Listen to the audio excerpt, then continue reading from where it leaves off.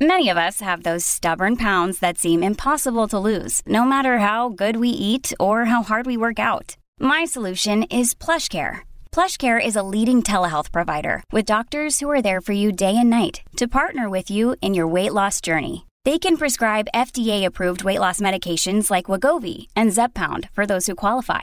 Plus, they accept most insurance plans. To get started, visit plushcare.com/weightloss. That's plushcare.com/weightloss. Injured at work in a motor vehicle accident or had a fall in a public space? Speak to Your Claim Lawyers, a no-win, no-fee personal injury claims law firm that specialises in maximising compensation claims for injured people. Call 1-800-YOUR-CLAIM or yourclaimlawyers.com.au. On 882 6PR, inspiring stories for Barra and O'Day, WA's family-owned funeral directors. Hello, my name is Tim McMillan. Welcome to another episode of Inspiring Stories, brought to you by Barra and O'Day, doing ordinary things extraordinarily well. In this episode, we are going to meet a man who has worn many, many hats over the years, particularly well known in sporting circles. He's been a footballer of some repute, a champion player, a champion coach, a champion administrator and representative, and in more recent times has turned his hand to matters quite away from sport as the chair of a meth task force here in Western Australia. So it's with great pleasure I say welcome to Ron Alexander. Tim, hello. Thanks for being with us. Yeah, pleasure. I don't quite know where to start. Let's just go in chronological order. Tell us about your childhood, Ron. Oh, well, I had a great childhood, brought up in 28 Vincent Street, Mount Lawley. So inner city boy, living near Hyde Park and currently living on the other side of Hyde Park now. So I haven't moved far in life. Local. But you could just about kick a decent torpedo from one house to the other, probably. Well, about 800 metres away. But, yeah, right. That's decent. A few spots in between there. But no, I had a great childhood. Grew up barracking for East Perth, and mother and father were fabulous. Couldn't have been better. So I was very privileged in that sense. My mother wasn't too happy with me when I wanted to leave school at 15. She'd been dux of every class she'd been in and had been made to go to work when she was 15. And the ungrateful son then decided he wanted to leave at 15. So why did you want to leave at 15? I was just bored by it. I hated teachers repeating what they were teaching, and you heard it the first time, and I hated doing homework. I had too much energy to play and do other things, and so I just had enough of school. And one big blow-up one night where I refused to go to school the next day, and my mother, after lots of crying and that, and I said, and she said, well, look, if you find a job, well, you can leave, which I did. What did you do? I worked for the Transport Commission, and my first job was riding a bike, collecting the mail, and doing the records, and that was it. And my first boss, Huey Buxton, was one of the rats of Tobruk. So is that right? I learned a lot from him. We just lost one of our last remaining rats of Tobruk in recent days. So. At the ripe old age of about 100, I think, in Western Australia. But, all right, so you left school, you're doing this job, but obviously football is a burning passion for you. You're a fan of East Perth growing up, and you ended up pulling on the jumper. Yeah, well, I think I was just competitive. I never actually thought about playing league football, and I went through my juniors as a relatively small player at my sister's. Really? At 15 at my sister's 21st birthday, I was at her shoulder. So I used to have to bite and fight and scratch for everything I got. But, what were you eating after that then? Well, I really grew at 16, so much so that I had knee pains, growing pains. But when you have to fight and bite and scratch for everything you got when you're a little fella, and then you grow to be 6'5" and you still can bite and fight and scratch, it's actually pretty handy. Yeah. Well, because you went on to, play waffle footy and then VFL footy as a ruckman.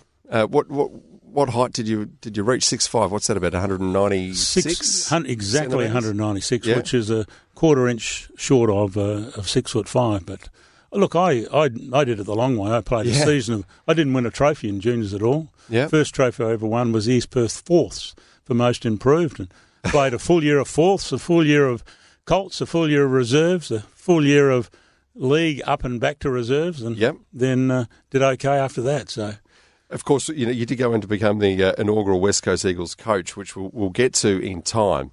But 98 games, you played for East Perth? You had a bit of success there as a team and individually? Yes, well, Mel Brown was my first coach, so he was a pretty entertaining coach. And back then, I bet. He was very entertaining, very bright, so I learned a lot from Mel of what to do and what not to do. But he was pretty generous. And what sort of a coach was he? Oh, look, he was pretty smart. Yeah. He was pretty aggressive. I imagine some of the half-time rev-ups would have been pretty entertaining in hindsight. Look, I like to think I was a bit self-contained, and I'm one of those people who have learnt something every day and still learning.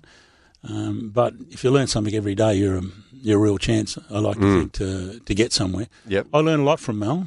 As I said, some of the things of what not to do. But nevertheless, he was good, he was clever. I enjoyed East Perth. They were good to me. We won a grand final in '72. Yep. The second year that I played.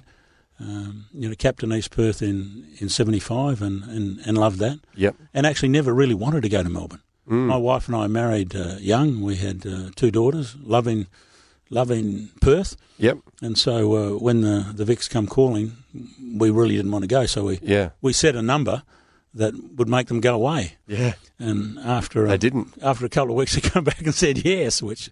Well, you did win the club best and fairest in 1974, so I'm sure that very much put you on the radar of the bigger clubs in the East. Can I ask, when you're playing footy for East Perth, because times have changed a bit since then and now, haven't they? But were you still working the same sort of job? Yes, yeah. Whilst playing footy? Yeah, full-time job. Yeah. And young father and husband, but loved it. I wouldn't have it any other way. And really enjoyed it, and I can remember my conditions were $4 for a loss and $25 for a win. Is that right? And I just enjoyed playing. Yeah. And it was only when I got a game for the state and won a fairest and best that I suddenly thought, maybe I'm all right at maybe I'm all right. And did my own contract negotiations, and there's a whole backstory to that, which I won't go into.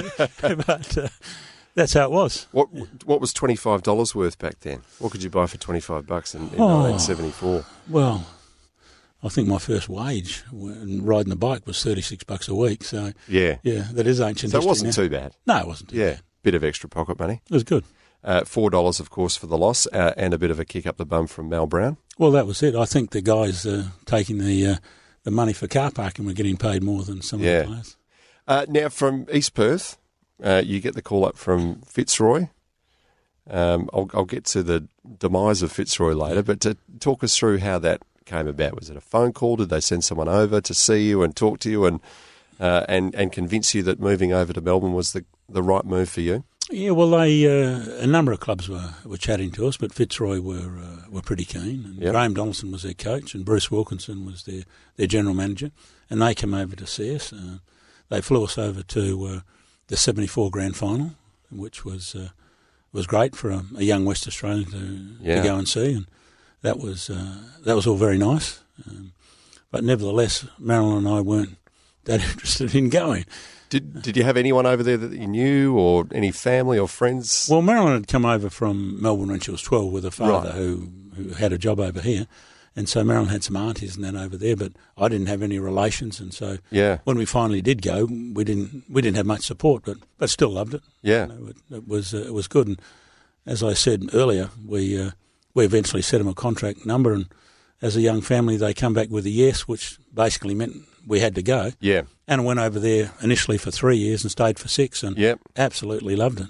It must have been an interesting time to be part of that footy culture in Melbourne, though, when you all had your local grounds. I mean, you look at the geography of Melbourne, a lot of those suburbs, Richmond, Collingwood, Fitzroy, North Melbourne, they're all virtually neighbouring suburbs, aren't they? There's a sort of territorial tribalism amongst footy fans back then. It must have been a really great experience for you to be a part of that. And playing at Victoria Park was an experience in itself. Yeah. And so all those suburban grounds and the passion was absolutely real. And, the Fitzroy supporters loved it because we actually got a bit of success during that period of time. And what was it, 79, we made the first final series for 16 years. Yeah. And they just couldn't believe it. Yeah. And that was a great time. The supporters were enjoying it, and we had some very good players in people like Bernie Quinlan and Gary Wilson and Harvey Merrigan and a series of really good Victorian representatives. You had to pull on the Victorian jumper though, didn't you, for a couple of state games? Yeah, that was... Does it still sting that you had to pull that on, Ron? Well, you actually felt like you were betraying something. Well, yeah, that's what I mean. It certainly felt like that because the Vics would come over here and they'd have Barry Cable and Graham Moss and Graham Farmer playing for them. Yeah. And beat us by 7 points at Subiaco Oval, and you'd hate them for it. Yeah. And they had Barry Robram from South Australia and others from Tasmania, and I think they were pretty good until State of Origin come along. Yeah. But, pulling on the jumper was... to some degree, a measure of how you were going, so that was good. Yeah. Anyway, I did it, so I've reconciled sort of with that. As long as you can sleep at night, Ron. I want to talk to you about your post-playing days because you went on to become the president of the VFL, then Players Association, a role that has really come along to be quite a prominent one, hasn't it, in recent years? So keen to get your thoughts on that, but we do need to take a break. Ron Alexander is our special guest. You're listening to WA's Inspiring Stories here on 882 6PR. You're listening to Inspiring Stories for Barra and O'Day. Generations of excellence since 1888. This is Inspiring Stories with Tim McMillan on 882 6PR. Brought to you by Barra and O'Day. Welcome back. Ron Alexander is our special guest. We've just finished up on your playing days at Fitzroy in Melbourne, Ron. A 6-year stint that brought you 2 years as captain, a club champion award as well. When you got to the end of that, was it tempting to just jump on the first plane and come back to Perth? Obviously you didn't, but was that an option that you explored? Well, look, I'd had a not such a great year in 80, and in 81 I won Fitzroy's fairest and best, and my teammate Bernie Quinlan. He won the Brownlow then. He won the Brownlow. You beat him in the club? I beat him by 9 votes and played one game less in the season. Go figure. Mind you, there was a $5,000 prize for fairest and best at Fitzroy, and they gave him half of it. And what? I wouldn't have minded half his Brownlow medal. There should be a footnote in the Brownlow records. But about I was ready to come back, and Yeah. my father wasn't well back here in Perth. And that was really the reason we came back. We liked Melbourne so much we were thinking of staying, but that tipped it up, and we came back to Perth. I got offered the East Fremantle coaching job as well as the Perth coaching job, and then coached at East Fremantle and loved it. Great club and great people. Yeah. Tell me about your time, though, as the president of the VFL Players Association. You took over from Don Scott, who's a huge name, figure in the game. Don recruited me to the board, and I learned a lot from Don. He certainly doesn't lack in passion. No. He was one of the people that saved the Hawthorn Football Club when they were going under. Yeah. But I became president and enjoyed that in a time when the VFL didn't really want a Players Association, and at one stage refused to recognise the Players Association because we wanted more money for playing on a Sunday, and you'd be asked to go to Sydney and play against Richmond for 4 points and take the day off, and you'd lose money from your employer, and you had all those sorts of things. But it was a good learning experience for a young fella too, to be meeting with the head of the AFL and the CEO of the AFL. I met with Billy Snedden, who then was the treasurer, flew to Canberra because we wanted player salaries to be averaged over 5 years, like farmers were. That didn't work, but we had to go at that. Learned to be humble after giving all the player reps a serve for not attending a meeting at an inner-city hotel, and organised it for the following week. And then got a call from Michael Moncrief, the Hawthorn rep, on the night of the meeting. Ron, where are you? I'd forgotten and went home. So in later years, when someone made a mistake, I could just find my way to forgive them. Only once, though. Only once. So was that your first taste of being more in the administrative side of things? Because obviously you've spent a lot of time in years, since then, off the field, but still involved in that. Well, I did have a day job where I was learning about administration and working with people and communications and finance and all of that. but also firstly being in the organisation as a board member was a good learning experience for me. Yep. And then being president was again a good learning experience because I'd have to fly to the Gold Coast and address the 12 presidents about what the players were looking for, and that eventually when we'd collected enough members from the clubs, and at one stage we'd threatened to go on strike because they decided not to recognise us. Yep. And so Simon Madden and I and the other members had a chat, and Fitzroy and Essendon decided to go on strike, and then they caved in. Yeah. But not before our president ordered that we couldn't hold a meeting in the Fitzroy gym, and we'd have to hold it across the road. And when he left, I said to our centre half back, "Can you just hold the door closed?" And we got on with the meeting. And so it wasn't without a bit of aggravation. Yeah. But eventually, the VFL/AFL recognised the value of player welfare, and also, you had another employer. You couldn't just be taking time off. I suppose it's transitioned so much since, hasn't it? Yeah, well, it was a transitional time. Yeah, I bet. For the Western Australian competition, the VFL competition, some clubs in WA were technically insolvent, Melbourne, Fitzroy, others were technically insolvent. So there's a whole backstory to why an Eagles come into being and all of those sorts of things, which has never really been told. Well, let's talk about it now, Ron, because you just mentioned then that you came back in mid-'80s we're talking about here. You've spent a few years at East Fremantle. What a great honour to be called up to be the inaugural West Coast Eagles coach.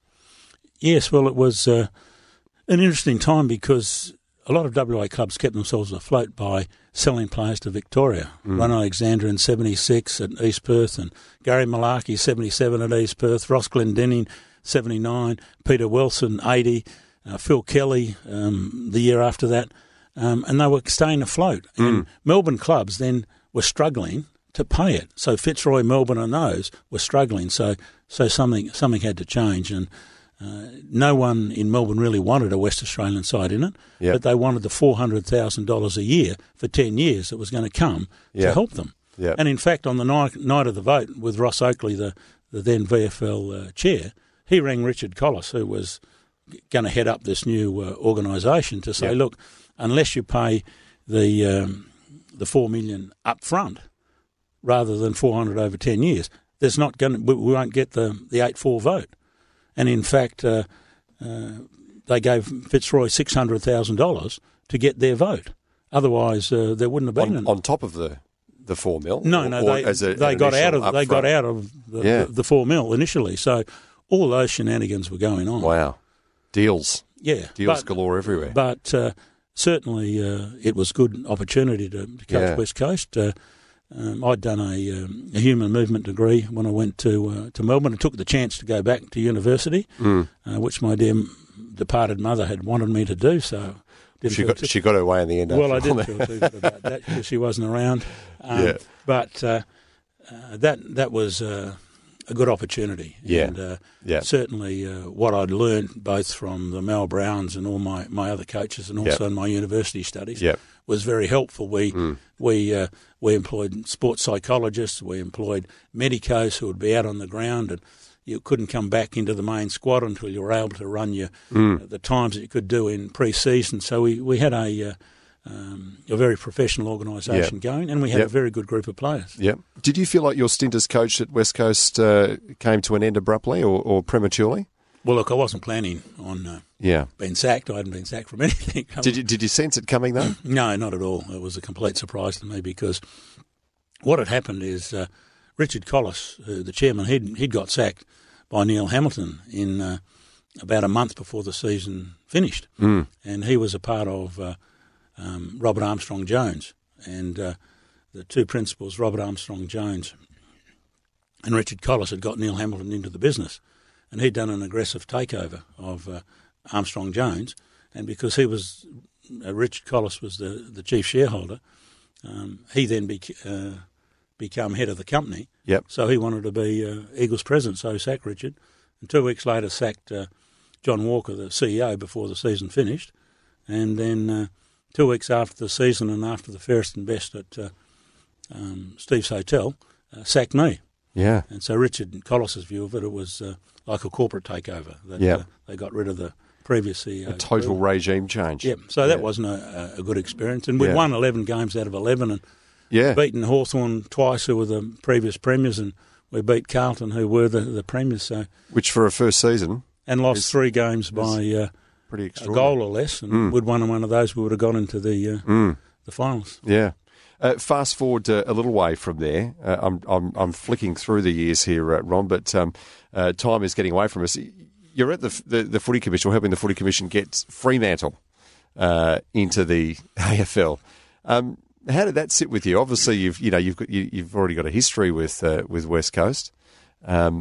Did you feel like you were flirting with the enemy at all? Well, look, Jeff Ovens and Peter Tannick, were heading up the Football Commission at the time, and they were pretty savvy people. Peter Tannick, very clever man, as Jeff Ovens is. Yeah.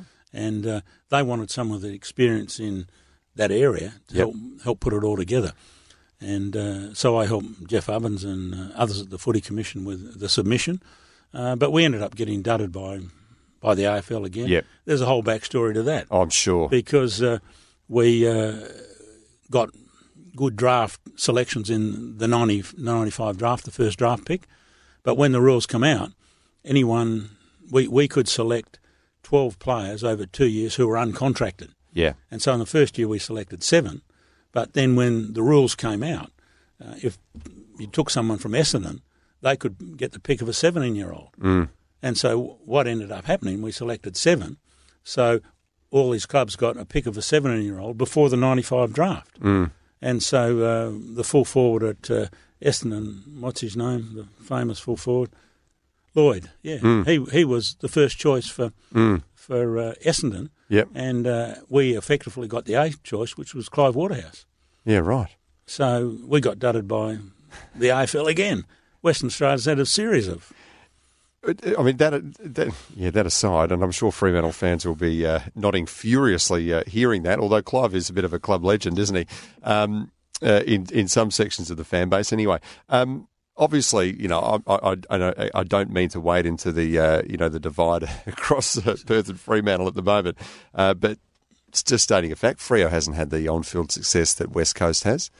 In your view, is there something where they've gone wrong in their time in the AFL to not achieve, something like the success that West Coast has had? Look, it's like in any business. If you select, a good team, good staff members, and you consistently do that and you consistently get it right, you build a team. Now, everyone listening to this will nod their head and say, I know that. But if you get the basics right, but it's not always easy to get the basics right. Yeah. And selecting talent is a very tricky business, and you can be right and you can be wrong. So you can be clever after the fact and make comments, but it is difficult. But, West Coast have been good at selecting talent over the years, and so recover after a grand final loss or whatever and do well. West Coast haven't been quite as good.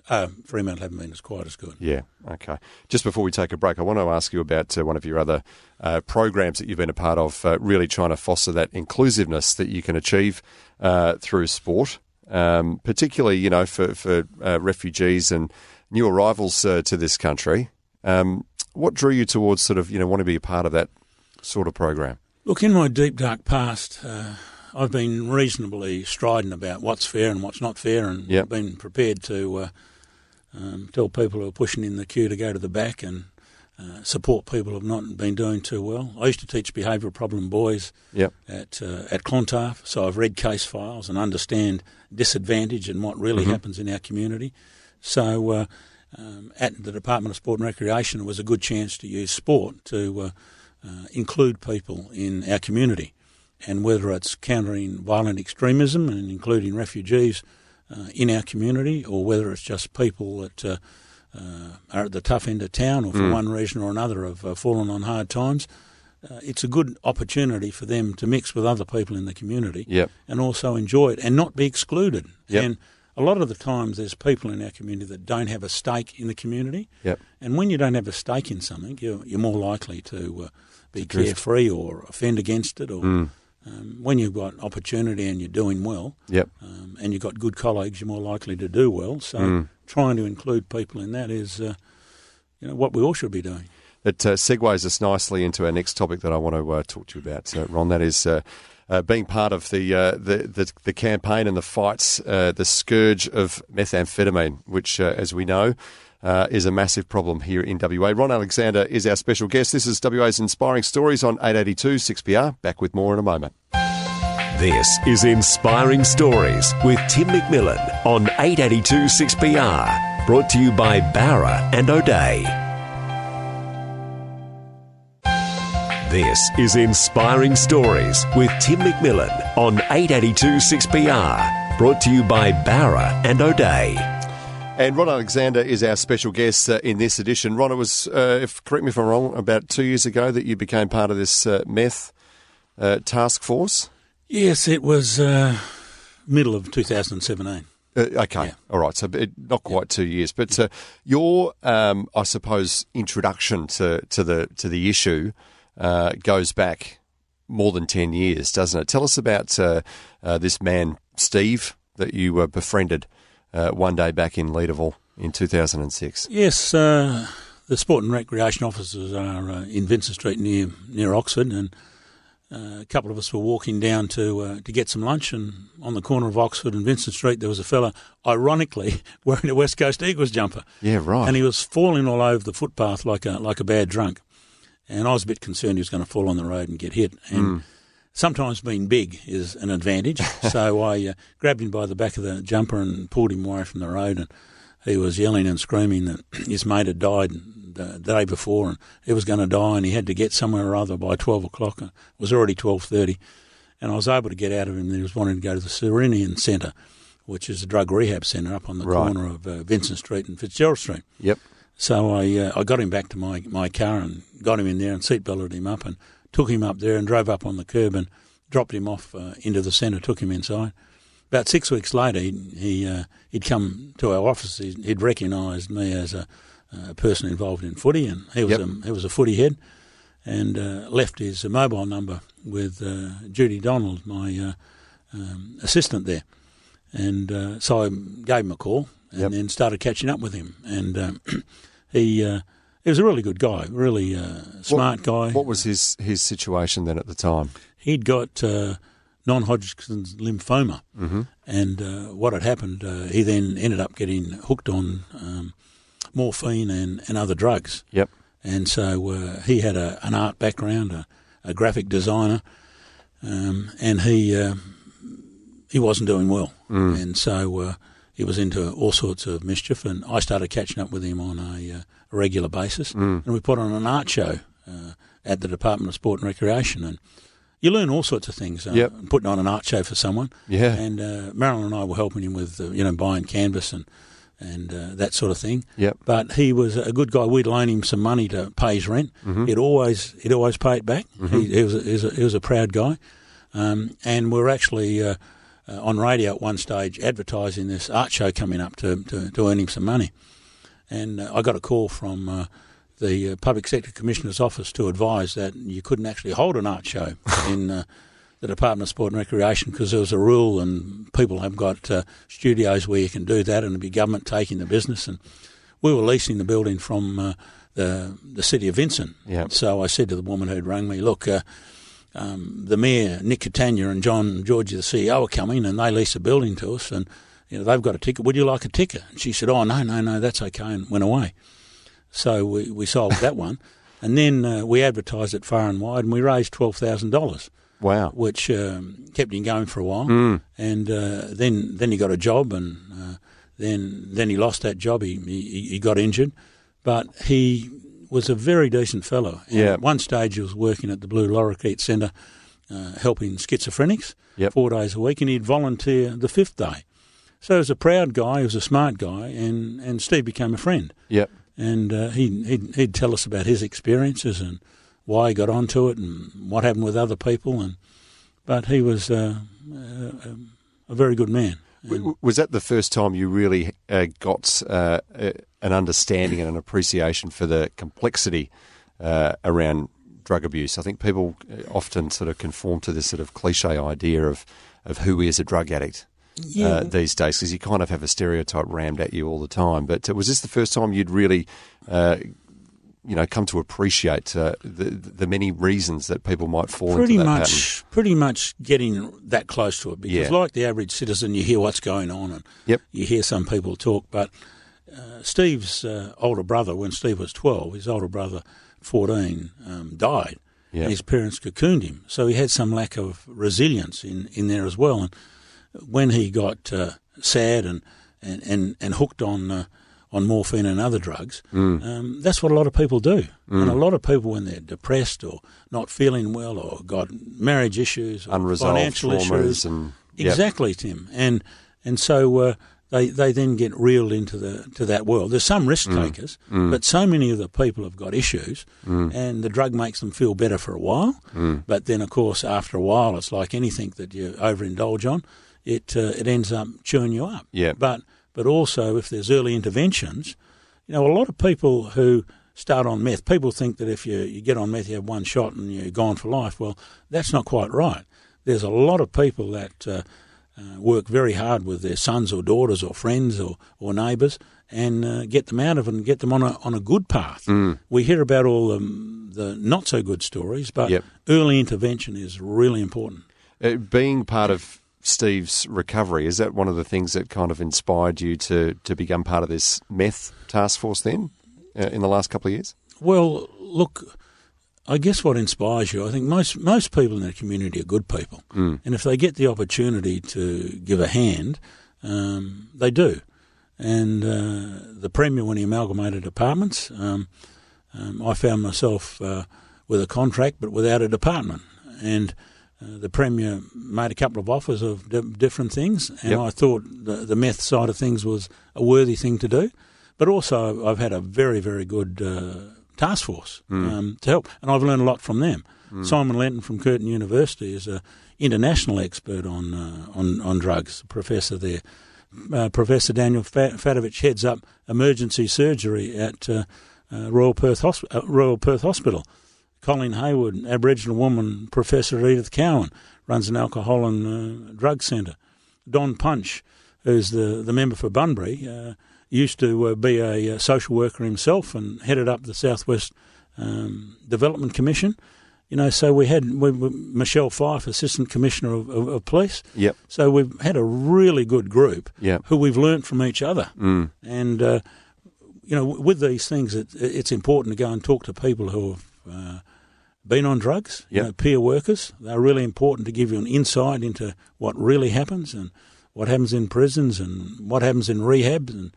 But these people need support. Yeah. And often they're people that are not doing well in our community, end up in prison. Yep. And that's not a good place for their recovery. No. And yet you must find yourself, I'm guessing here, constantly meeting people who just want to get out the big stick, treat this as a law and order issue.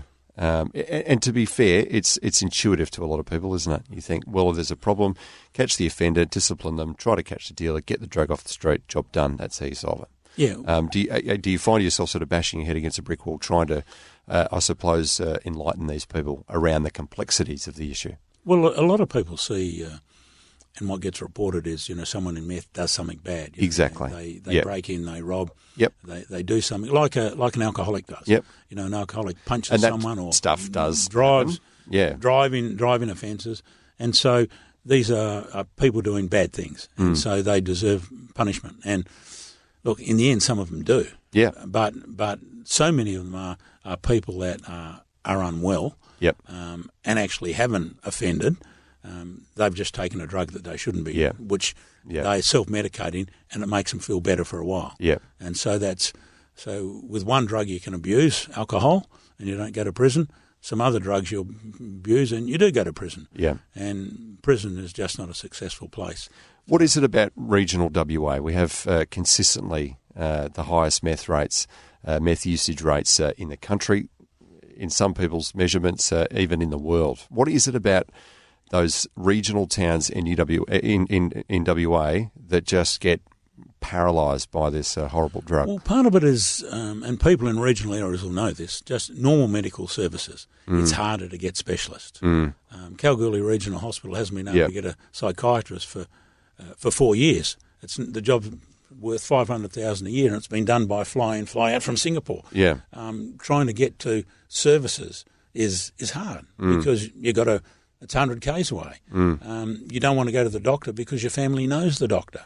So you've got all those sorts of less employment, so people have got more time on their hands. There's more poverty in regional Western Australia. So there's a perfect storm. Whole range of reasons. Yes. We need to take a break, Ron, but just finishing up on that, it's an immense task that you've got there for you and your team, so best of luck with it. I want to talk about a more triumphant thing after the break. We meet here today to chat in the grounds of the Optus Stadium, our bright and shiny new stadium here in Perth, and I want to talk about your role in bringing that to fruition. This is a great spot. The last word on this is everyone in the community can help. Yeah. And everyone taking a positive attitude to helping. And I can understand why people want to revile meth addicts and some of that, but none of that helps. No. But people looking for ways where they can help, I think, can really make a huge difference. All right. Well said. Let's take a break. This is Inspiring Stories with Ron Alexander here on 882 6PR. Back with more soon. This is Inspiring Stories with Tim McMillan on 882 6PR. Brought to you by Barra and O'Day. This is Inspiring Stories with Tim McMillan on 882 6PR. Brought to you by Barra and O'Day. And our special guest in this edition of Inspiring Stories is Ron Alexander. As I said at the opening, a man who has worn many, many hats over the years, including as a member of the Perth Stadium Steering Committee. We are within the grounds of the Perth Stadium having this chat today, Ron. Is it with a sense of pride that you stroll to the stadium these days? Yes, well, the result's been pretty good. I think most people would agree with that. I think most people are enjoying it, and it's been a big exercise because it started. When did you start getting involved with this whole idea of a new stadium? 2005. Wow! Because WA Football were looking at redeveloping Subiaco, the WACA were looking at redeveloping the WACA. Aussie Rules wanted $600 million from the state government to renovate Subi, and the WACA wanted $430 million to renovate the WACA. That's $1.03 billion, and one ground to be a renovation and empty in winter, the other ground to be a renovation and empty in summer. Yeah. And so, talking with Bob Kachira from the then Labor government, the sports minister, it was decided to put a task force together. So that was headed by John Langlet, and I was deputy chair, and we had a range of good people on there, Eric Lumsden and Gay McMath and all these really good people, Richard Longley, who come up with a view that we should have one good oval space and one quality rectangular space. And then that was agreed to by the Gallup and Carpenter government, and we started off looking at, in fact, had $600 million in the budget to build something at Subiaco Oval. Yeah. Until the GFC hit and the Liberal government got in and the $600 million went out of the budget. And then when finances stabilised a bit, it was decided to build it at Burswood. At Burswood. Despite, until, not too long before construction started here, there was still a push by the then opposition, wasn't there, to redevelop Subi. It was Labor Party policy.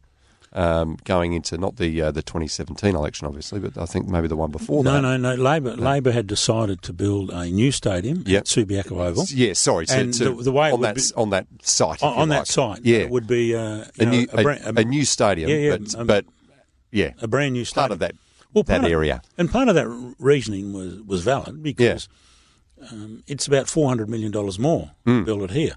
And there was transport already, and there was 360-degree access to Subi, and they already had an entertainment centre there and all of that. So there were some very valid reasons for doing that. It's a bit like you can build your block in suburbia or on the river or on the ocean front or whatever it might be. Yeah. But the opportunity to build it here on a greenfield site and in a design, build, finance and maintain method really we ended up getting 14% more for the state's money. So we got a bigger, wider corridors, the Because the dimensions are easier to work with here. Yep. Yeah. Absolutely. And you've got better access. The access has been terrific with the bridge coming on stream, with the rail and the bus. Over 90% of people coming here. We've had a fabulous steering committee. Richard Mann was my co-chair. David Etherton from Venues West. Richard May was terrific. Nick Egan, the state solicitor. We just had a fabulous group, and it was a design, build, finance, maintain. Yep. And so 3 consortiums put in of financiers, builders, and that. And West Stadium won that. And Brookfield Multiplex have just been brilliant builders, absolutely fabulous. So they were out here on site with all the government workers, and so good relationships were formed. And so the stadium ended up costing, to build, $955 million. So cheaper than the $1 billion and $30 million for 2 renovations. That never happens. Coming in under budget? Well, it wasn't under budget. Not under budget, but it was actually less than the other 4% over in budget. reality. Yeah. 4% over budget, which was a great result. Yeah. But $955 million is the cost of building the stadium. How soon will we outgrow it in its current capacity? No, we won't outgrow it because you build stadiums, you build hotels, you build other things for average crowds. You don't build it for an Eagles Dockers or for a final because what you end up with is when you have a game, Fremantle or West Coast versus Gold Coast or the Bulldogs, you end up with a half-full stadium. But you've still got to clean it, you've got to maintain it, you've got to do all those sorts of things. And so you'll find that 60,000, a lot of people out there will be going, that's not true, we could have 100,000. It's not how it works with venues. You don't build a movie theatre for the Academy Award-winning movie that, 1,000 people might like to come along to. I know there's probably a really detailed and possibly tedious story to go with this, Ron, but there was a lot of conjecture leading up to the opening of this stadium about, getting the tenants in here in negotiations with the Footy Commission and whatnot. Can you give us like an insight, but in a fairly short and concise way? Because you could probably write a book on this. But, there was talk, there were headlines where, it's possible the Eagles and Dockers might not even play here, which just seemed utterly ridiculous. But, being close to the action as you were, what was it like? What was it like getting all of those stakeholders to be on board here? Look, some of it was a bit nasty. Yeah. Became a bit personal along the way because, football wanted to retain and maintain its own ground at Subi. The WACA wanted to retain and maintain its own ground. Now, we all can understand that because since 1989, football haven't had to answer to anyone. But the ground had become run down. People were looking for something more. And the task force's report to the Labor government and then the Liberal government had the advantage of that report as well. It was clear that, a new oval space was warranted where you could play both Aussie rules, cricket, rugby, soccer, concerts, and all those sorts of things that could be delivered. But you can understand people wanting to retain their own, but footy wanted $600 million from the state, and WACA wanted a big sum as well. So that was difficult, but we got there in the end, and the commercial negotiations were also difficult because people want the keys to the Treasury, and because you played football, I think they wanted to hand you the keys to the Treasury. But I think when all the numbers become apparent, my understanding is football is very happy and cricket are very happy and they're certainly making more than they made at Subiaco Oval. Yep. The stadium, the oval's about the right size at 165 by 130, which is very similar to the MCG and Etihad. Yep. And so our teams have been reasonably successful interstate. So all that helps. And I think everyone, in the end, it's been a big box on and difficult, but I think everyone's pretty happy with the result. I know you've got your hands full at the moment with your meth task force, Ron, but talked about the stadium. You've got your fingerprints really on so many stadiums, sporting venues here in WA, haven't you? I'll just reel off a few. NIB Stadium, Rugby WA, the training and admin facility there, the State Basketball Centre, the State Athletics Centre, the Softball Centre upgrade, the State Netball Centre, the Waste High Performance Centre. What's left on your list of goals professionally at least. Anyway. Firstly, what we did was we had a strategic plan. Yeah. We had a state sporting facilities plan. And so each year we'd do a feasibility study, we'd do a business case and put money into the forward estimates. Yep. So sport and recreation was well planned and well run. The state needs a 10-lane swimming venue because now if you want to hold a world championship or something, it has to be 10 lanes, not 8.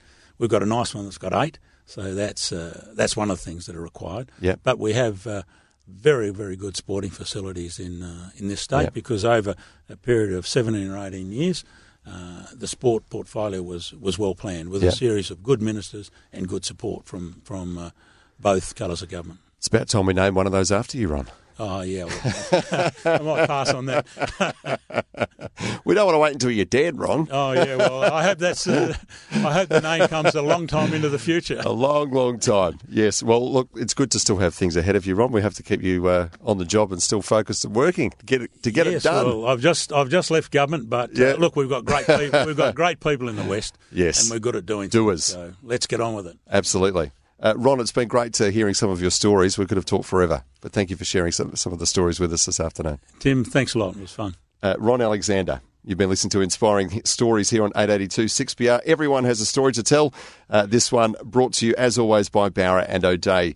We look forward to you joining us again next time as we unearth another WA inspiring story. Life's so full on. I've been working on this deck for ages. These steaks don't cook themselves, you know. Life's good with a Trex deck. Composite decking made from 95% recycled materials that won't rot, stain or fade. Trex, the world's #1 decking brand.